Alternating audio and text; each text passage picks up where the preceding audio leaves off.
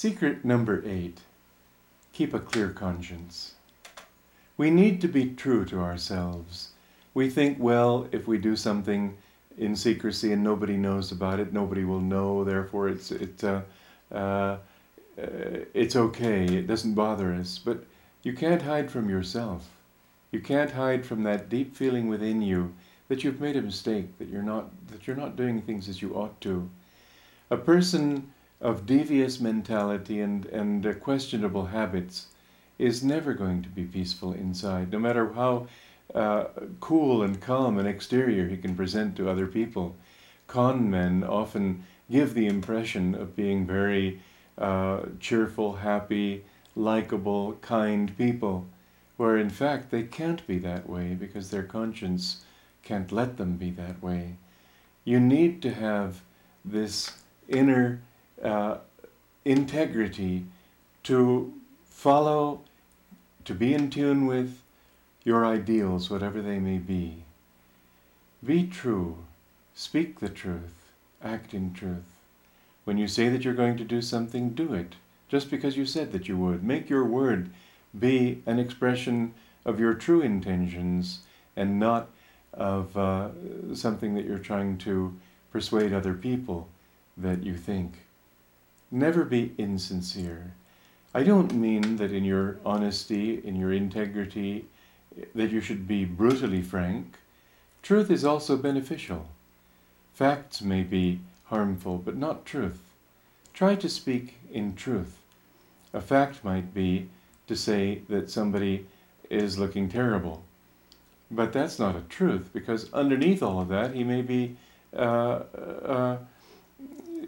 be capable of becoming much better. And if you emphasize that better side, then it may come out.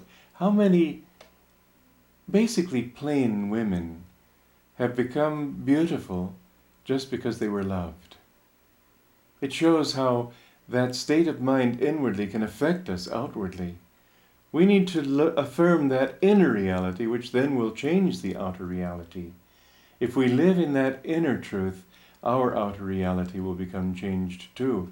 Whereas a person who's a confidence man may have a nice exterior for a while, but sooner or later, like the painting of Dorian Gray, which gradually changed to reflect the vicious habits of Dorian Gray, even though he didn't change.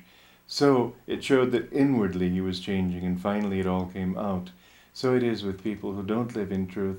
Sooner or later it has to come out. The truth will always win in the end. Try to keep your conscience clear.